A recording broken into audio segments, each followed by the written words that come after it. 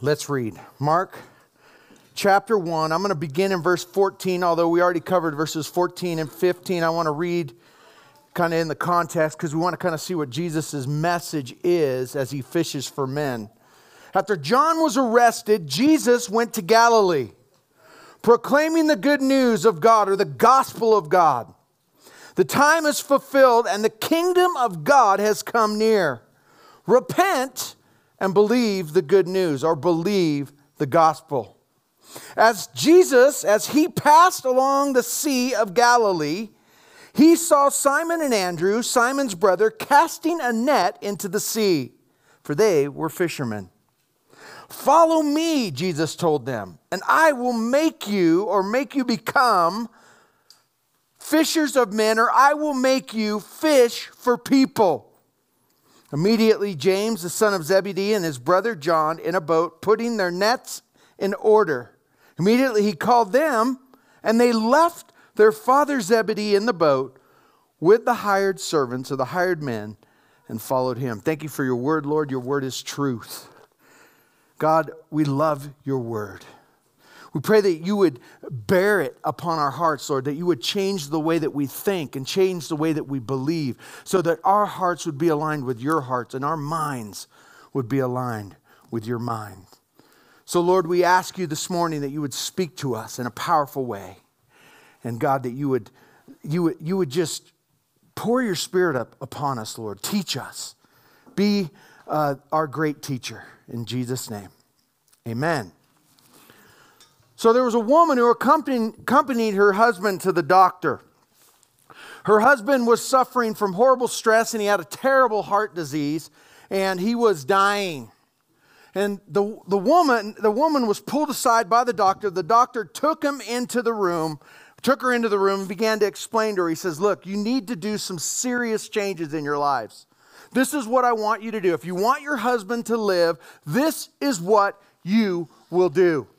First thing in the morning, you will get up, you will feed him grains and nuts and fresh cut up fruit, and you'll make him fresh squeezed carrot juice and celery juice, and you want to really just make it really nutritious. And for lunch, you want to cut him up salad and vegetables and kale and greens, and again, make him fresh carrot and celery juice. And for dinner, low carbs, protein, and absolutely no sugar. And you will not tell him your problems. You need to keep the stress level low. You can't tell him your problems. There's no honey-do list. You have to be at his beck and call and do whatever he says. And make sure that you keep his stress level low. Well, she nodded, walked out of the doctor's office. They got in the car together and they began to drive away. The husband asked, what did the doctor say? Well, honey, you're going to die. Now, but that story illustrates something very interesting. This is how a lot of Christians treat the gospel of Jesus Christ, the urgency of the gospel, where people are going to hell. Millions of people are perishing. 150,000 people die every single day, most of them on their way to hell. Most of them on their way to hell. Half of the world's population groups, people groups, have never heard the gospel. They have no access to the good news of Jesus Christ. And I look at the body of Christ and I see thousands upon thousands of Christians not reacting towards the fact that people are on their way to hell. It's serious. The gospel is the good news that people can be saved from everlasting destruction and have abundant and eternal life. And Jesus here in our text, he's calling, he's beckoning, he's giving us a compelling vision. He's saying, look, there's no other better compelling vision than this. I will make you become something greater than yourself. I will make you become fishers of men. Now, my wife has a very good friend. Her name is Kylie Basudi. She wrote a book called I'm No Angel. And she was a Victoria's Secret model that got to the very top of the pinnacle of her life. She was a runway model. She was making thousands upon thousands of dollars. The whole world was looking at her, but the Lord had gotten a hold of her heart, and she left it all for the gospel's sake. Well, she has this book. It's called I'm No Angel. And this girl had read the book. And I want to read you something that this other girl that had read the book had reached out to Kylie, and she sent her videos of her cutting herself and saying she wanted to kill herself and all kinds of things. But she says, I'm in a very dark place, constantly have these suicidal thoughts. And since I don't have the courage to do it, I've decided to kill myself gradually by starving. Because I was talking to a friend of mine, and he said, and what he said was, all people see and want, nobody cares about inner beauty, no one. She says this, I absolutely want to die because I am useless. I don't even know why I exist. All I want to do is die from anorexia and from this purpose in life that doesn't even matter. Nobody cares. I'm not even smart. And nobody cares about me. All they care about is appearance of people. And let's be honest, the world sucks. She wrote this to Kylie. She sent her pictures of her cutting herself and her suicide. So Kylie reaches out to Bethany and says, will you help me tag team this girl and tell her how much God loves her? Here's the cool part of the story. She's in Iran. She's Persian. And she wants to kill herself. She's cutting herself. She thinks life is meaningless and hopeless and useless. Well, my wife reached out to her, and she's never heard the gospel. She had never heard the good news of Jesus Christ, that Jesus loved her and had a plan for her life. And she responded to both my wife. My wife preached the gospel to her. And here's the response that we got last night. My wife spent hours this week tag teaming with Kylie Basutti, trying to tell her, look, God has a plan for your life. She says this, while I spent hours and hours and hours of crying, thinking that no one will even care to read my message that I posted on social media. As I am worthless, all these, in my own mind, all these caring and loving people gave me hope, and I am speechless. I can't believe it. I did not expect this in a million years, as I am so lonely and almost have no friends in real life except on social media. This must be God's work. Hashtag my little tribe, which is my wife, and hashtag Kylie Basutti. You see, there's people's houses are on fire all over the world. People are living hopeless, bankrupt. Marriages are falling apart. Kids, teens are killing themselves. We had a kid in our youth group, 16 years old, put a gun to her head because somebody had taken photos of her and shared them on the internet, and kill herself. Look, people are desperately in need of a Savior. They are desperately in need of people like us, like you and me. There is no plan B. We are it. That will go across the street and say, you know what? God loves you and He has a plan for your life. That will stay up late at night and text some girl in Iran and say, you know what? God loves you. And this is the gospel. God loved you so much that He came down on a cross and He died for you. Guys, people's houses are on fire. And I think about this. I think about, what would I do if my house was on fire? I would go in there and I would do whatever I possibly can to rescue my family. What if my neighbor across the street house was on fire? My neighbor next door's house was on fire. What would I do? What kind of person would I be if I didn't go and kick down the door and tell them that their house was on fire and try to rescue them from this fire? Yet the church is lulled to sleep. And people are falling off the edge of the earth. And marriages are being destroyed, and lives are being wrecked, and addictions are running rampant, and hopelessness and despair and anguish, and people are marginalized and they feel lonely. Absolutely nobody cares about me in the world. And they're sitting in their room in Iran. And what kind of person would I be if I saw you and all of a sudden I knew the coffee was poison? And I saw you about ready to take a drink of the coffee, and I said, and I just stood there and I watched you drink it. What kind of person would I be? I love what Paul pleads. He says, for the love of Christ compels us to share the gospel. He says, it is the power of God unto salvation for everybody that believes. When we share the gospel, the power of God is unleashed into the world. And people's lives are changed. And people could say, they gave me hope, and I am speechless. Guys, the gospel is good news. And as Paul pled, he said, we plead on Christ's behalf, be reconciled to God. That should be our cry. That should be who we are and what we do in this world.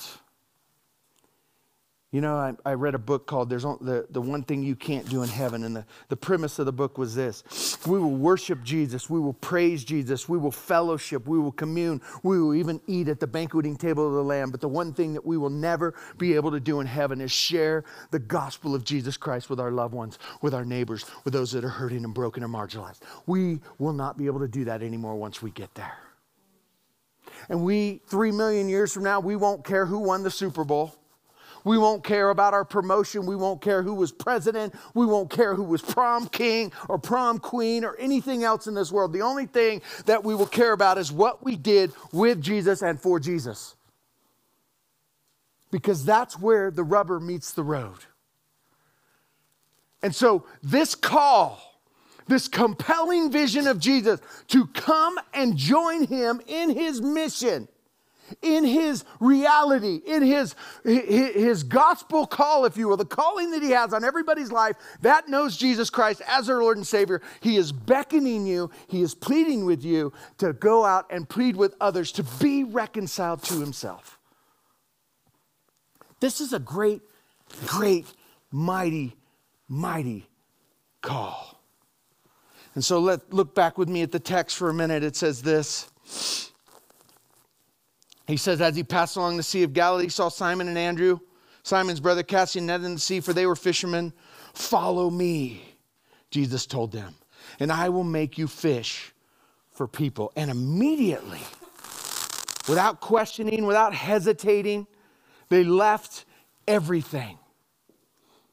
And this call, this invitation to follow me, it is a glorious call. He's calling you to come follow him, and he's calling you and he's saying, look, you're going to fish for men, not with hooks or nets or bait, but with a powerful, contagious, confrontational, and compelling message.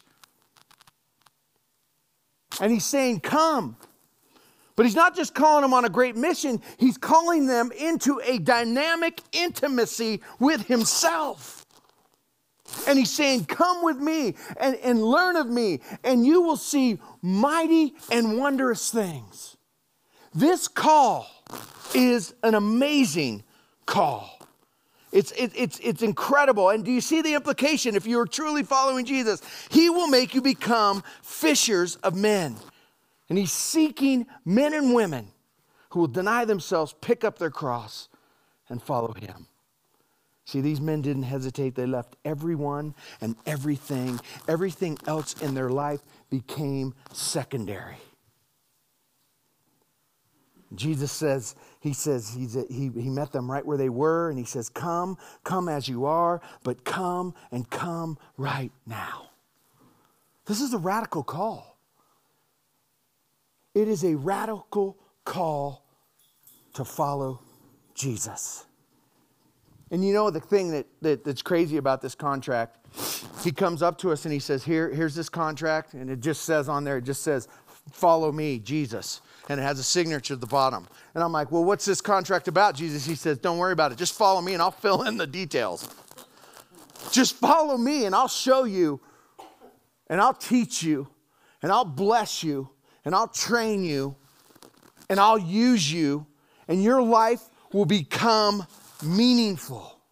Your life will become powerful.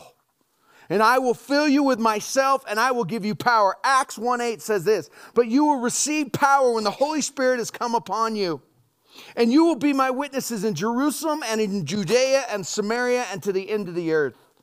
Our Jerusalem, our families, our neighborhoods, our county, El Paso, our Judea, if you will. That could be Colorado, our Samaria. That could be the United States. That's why we put aside right now, we're putting aside 10% of our budget for missions and church planting. It goes into a special account. So when one of you get the call, here I am, send me, we will be able to invest in your life and send you out to reach another community or another country for the gospel of Jesus Christ. Jerusalem, Judea, and Samaria, and to the ends of the earth. And the call of the witness to tell people that they can be justified by faith in Christ alone. And he's calling us. Guys, this is a serious call. I read over this and I read over this and I read over this and I'm like, Lord, there's no sugarcoating this. By the way, sugar-coated preaching is bad for your health anyways. Bad for your soul. And he says, there's no other way. You're called to leverage your job, your family, your relationships so that others may know Christ. Derwin Gray says this. He says, NFL star. He also pastors a transformational church in South Carolina. We are shaped by God to reach the world for Christ. If you're in 7th grade, you're a missionary at school. If you work at a Bank of America, you're a missionary at Bank of America. If you teach Pilates at YMCA, you're a missionary there. We are called to honor God and make an impact in our community, regardless of whether people walk into the church or not. That's our strategy. And here's what I know about God. God has strategically placed each and every one of you in a specific job, in a specific community, in specific relationships and social environments because God is working in and through your life and He has placed these people in your life. And believe it or not, I bet God is already preparing them for a relationship with you as your Jesus with skin to them. And I know one of the coolest things in the life is when you just walk with Jesus and you stay close to Jesus. And I have a neighbor in my neighborhood who's having issues with his daughter, and I'm just loving him and being Jesus with skin and encouraging him. And you know what happens when they have problems with their little girls? Who do they come to? They come to me. The same thing in your job or your workplace. If you walk with Jesus and you're close to Jesus and you act like Jesus, when somebody's marriage is on the rocks. I can remember when I was working construction back in the Northern California, and it was a union deal, and I'm working, and at lunchtime I would go away by myself and I'd read my Bible, and the foreman at the time, this is back in the 90s, he comes up to me at lunch and he sits down next to me. We don't really have much of a relationship. I'd just been Jesus with skin at work. He came up to me and he sat down and he looked at me and goes, Garrett, my mom's dying of cancer. And I don't have any answers. I don't know what this means. And I had my Bible open, and I opened up my Bible, and I just started walking him through and telling him, and hey, can I go talk to your mom? And just watching God work just by being Jesus. God wants to use you powerfully. And what can we do? Well, what did Jesus do? Jesus used a well of water to speak to a woman's spiritual thirst. He used bread to speak to a hungry multitude. He talked to seed to farmers, money to merchants. He spoke to a searching, empty religious leader about being filled or born again. He used experience of a life to get his message out. He talked with fishermen about changing their perspective.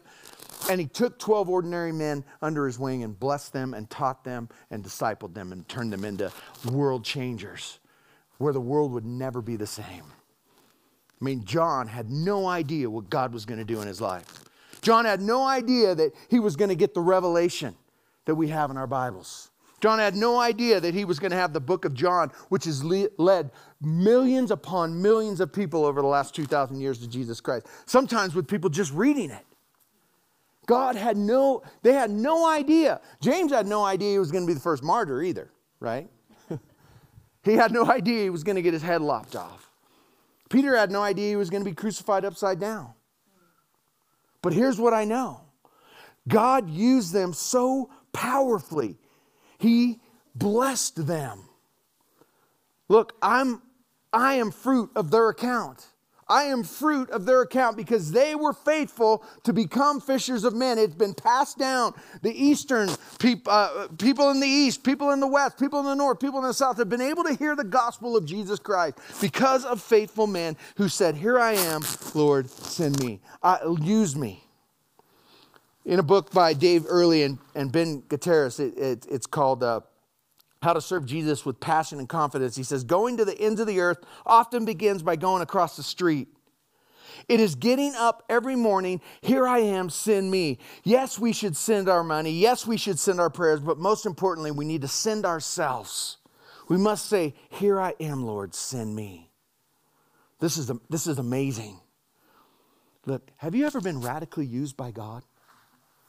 Have you ever had God just use you in such a powerful way that your life has changed forever? I mean, can you imagine? This has impacted my whole family because we've been able to share this girl in Iran who now has hope because of the gospel of Jesus Christ. Look, it is the biggest blessing in the life to see a marriage restored, to see somebody healed, to see somebody that wanted to kill themselves, not kill themselves, to see somebody that was addicted, no longer addicted.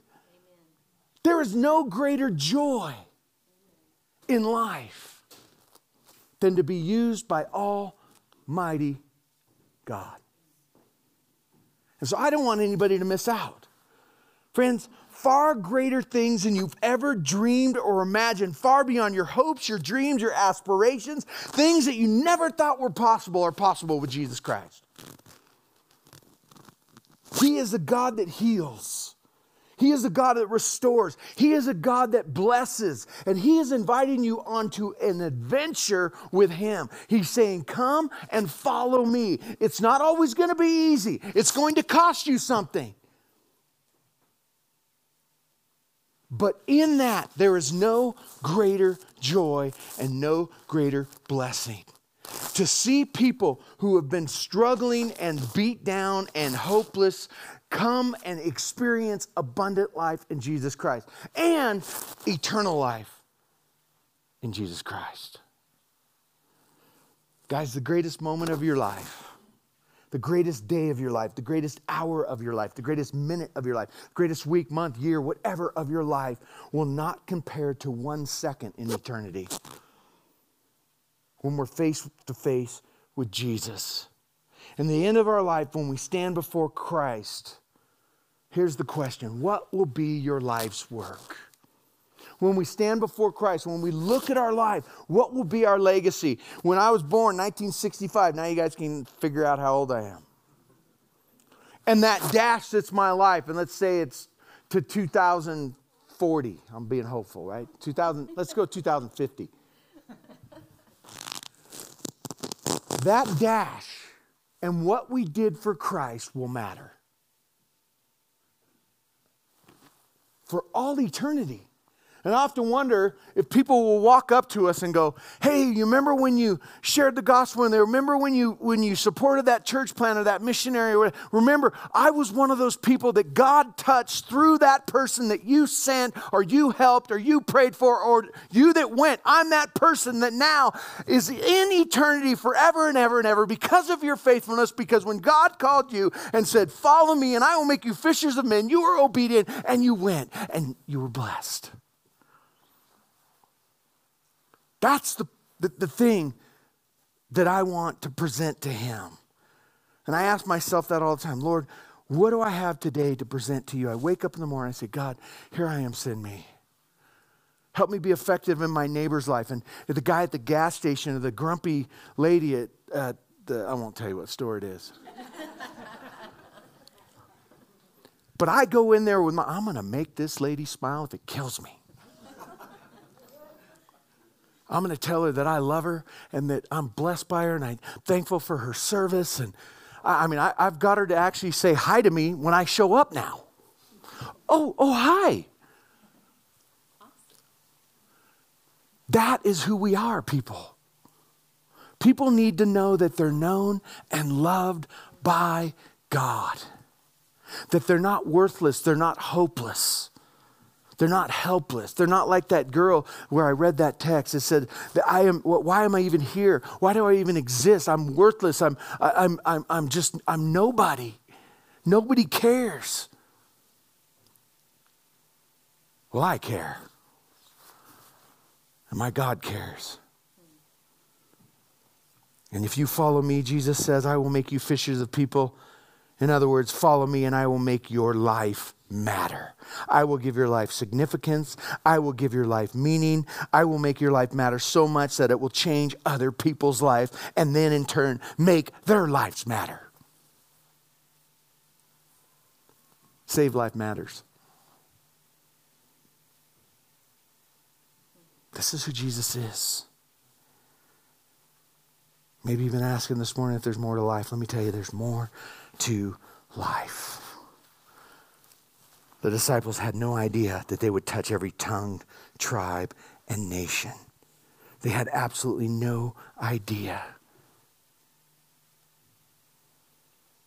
But God did it. Proverbs 11:30 says this, the fruit of the righteous is the tree of life. And whoever captures souls is wise, or whoever wins souls is wise. Charles Spurgeon says this, what are we if we do not win souls and turn many people to righteousness? We are reapers who never reap, soldiers who never win a battle, fishermen who never take no fish, and lights who enlighten no one. Wow. Now, in the way of application, how does this play out in our own lives, right? How are we to become fishers of men? The simplest way is testimony. Every single person in this room has a unique story to tell.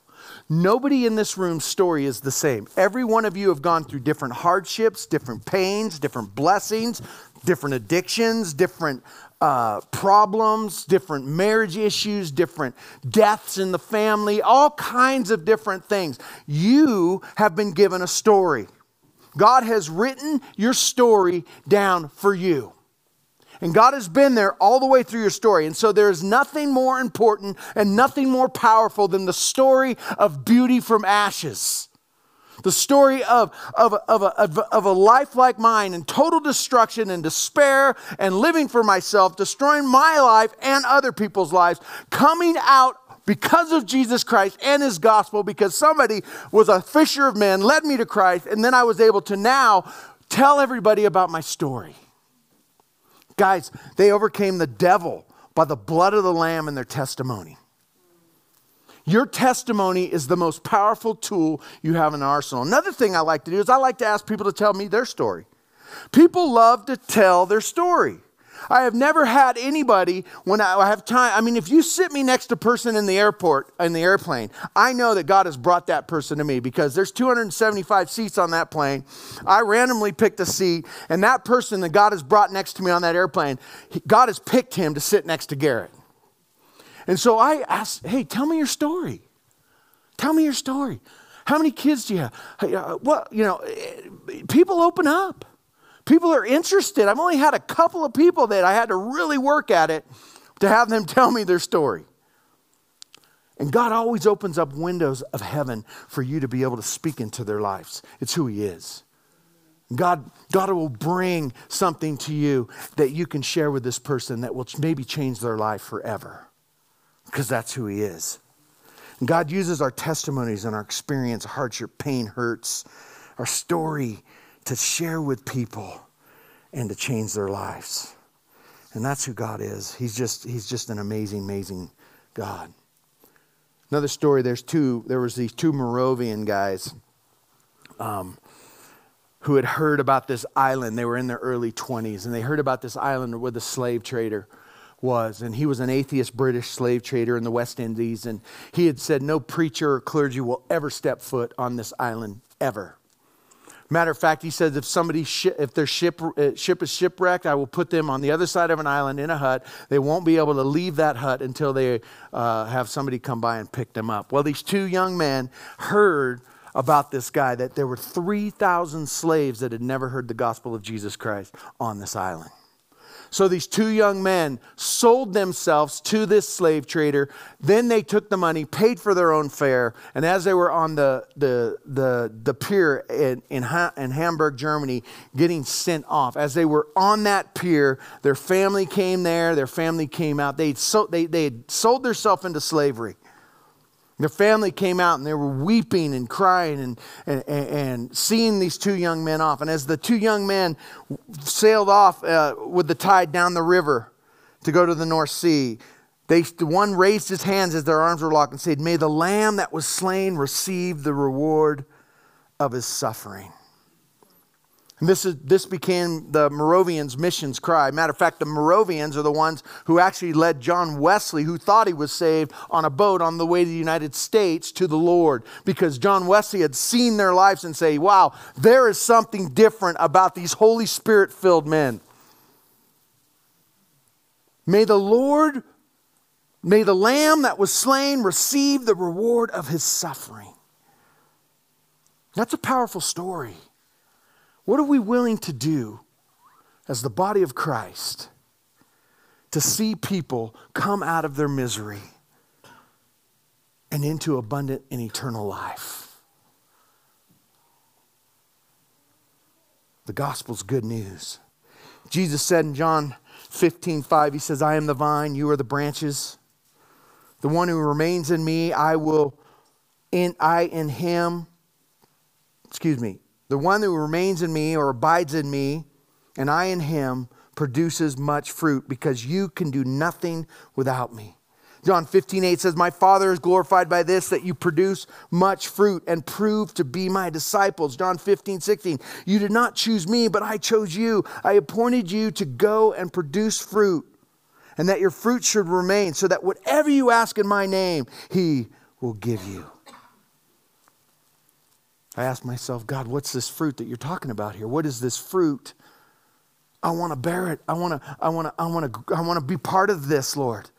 I want to remain in you and I want to abide in you. I want to obey you. I want to be faithful to you. I want to be your servant. What is this fruit? Winning souls for Christ and then helping them grow to be reproducing disciples. That's the fruit. It's that simple. Staying as close to Jesus as we can while winning souls for Christ and helping others find Christ and then helping teach them to find Christ and stay intimate with God on top of that. That is the fruit that Jesus is talking about here. You know the interesting thing about God? He never changes. He's the same yesterday, today, and forever. And we go all the way back into the Garden of Eden. And we look at the Garden of Eden, and here we have the same thing happening. God says He says, I've made fruit and trees and seeds according to their own kind, so that they'll reproduce. I've made fish and birds and animals. Why? To reproduce. I've made man, so why? He can be intimate with me, right? But also so that he can reproduce. And so the same is in the New Testament. We are called to reproduce ourselves. It's God's plan. It's been God's plan since creation. That we're to be a reproducing body of Christ. Leading people to make more disciples, to make more disciples, to make more disciples. And so it's been God's plan all the time. He hasn't changed. He's the same yesterday, today, and forever. And one of the biggest things that break my heart in the church is we become a salt lick instead of a salt shaker. We're the salt of the earth. We're the thing that seasons the earth. We're the thing that makes the earth beautiful and tasteful and full of light. We are the light of the world. I love what Francis Chan says. He says, Christians are like manure. Thank you. Spread them out and they help everything grow, but keep them in a big pile and they become horribly stinky.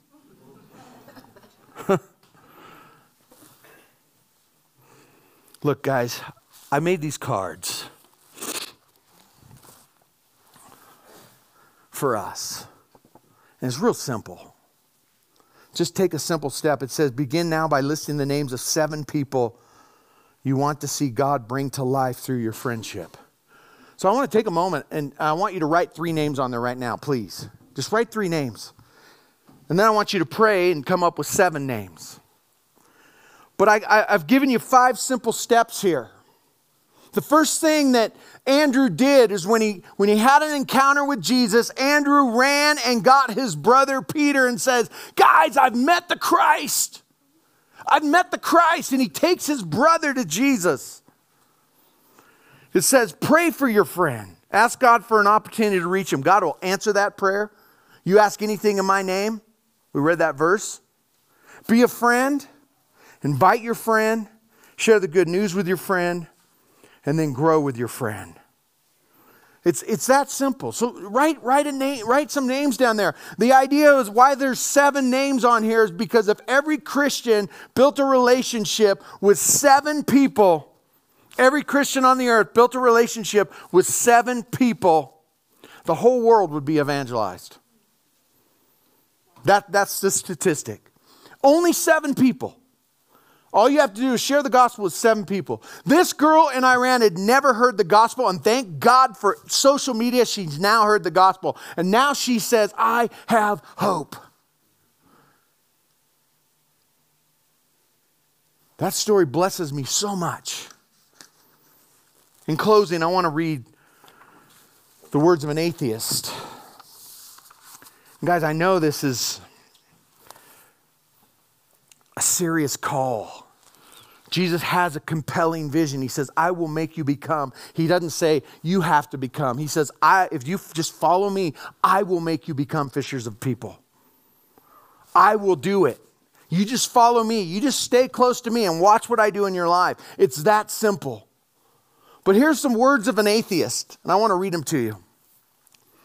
Did I firmly believe, as millions say they do, that the knowledge and practice of religion in this life influences the destiny of another? I should esteem one soul gained for heaven worth a life of suffering. Earthly consequences should never stay my hand, nor seal my lips. Earth, its joys and its grief, would occupy no moment of my thoughts. I would strive to look upon eternity alone and on the immortal souls around me, soon to be everlasting happy or everlastingly miserable. I would go forth to the world and preach in season and out of season, and my text would be, what shall it profit a man if he gain the whole world and lose his own soul? Wow. If you do not know Jesus this morning, you need to. Personal relationship with Jesus is life itself. It's why I get up in the morning. He's not something that's sort of in my life. He is my life. And as you follow Jesus, in following closely with intimacy and in power, Jesus pours his blessing into your life. He begins to heal things that you never thought could be healed. He begins to renew your mind. He begins to give you a heart, a new heart. He begins to give you love and compassion and mercy and grace. He begins to show you what it truly means to be saved. Look, Jesus died for your sins, and he was buried, and the third day rose from the dead so that you can have abundant and everlasting life. So if you do not know Jesus this morning, you need to surrender your life for him. You need to say, okay, God, I'll sign the contract. Follow me. All right, I'm going to sign it, Lord. And I'm going to trust you with the details. I'm going to trust you. And as David said, God, in your presence is fullness of joy. If you're not following Jesus, you're not in his presence. And you will never experience the fullness of joy. That, my friends, is the reality and the beauty of the gospel. And I want you all to experience it. I don't want you to miss out. I don't want you to get to the end of your dash and have regrets. I don't want you to sit on your porch when you're 70 or 80 or 90 and say, man, that was my life's work. I want you to say, man, Lord, what a ride. And I want you all to hear, enter into the joy of the Lord when we take our final breath. And we sit down at the marriage supper of the Lamb, and the King of Kings and the Lord of Glory serves us. Let that reality sink in. I don't even get that. But that is the love of Jesus Christ for every single one of you as he shows you in heaven for all eternity. How can you not want to sign up for that? Amen?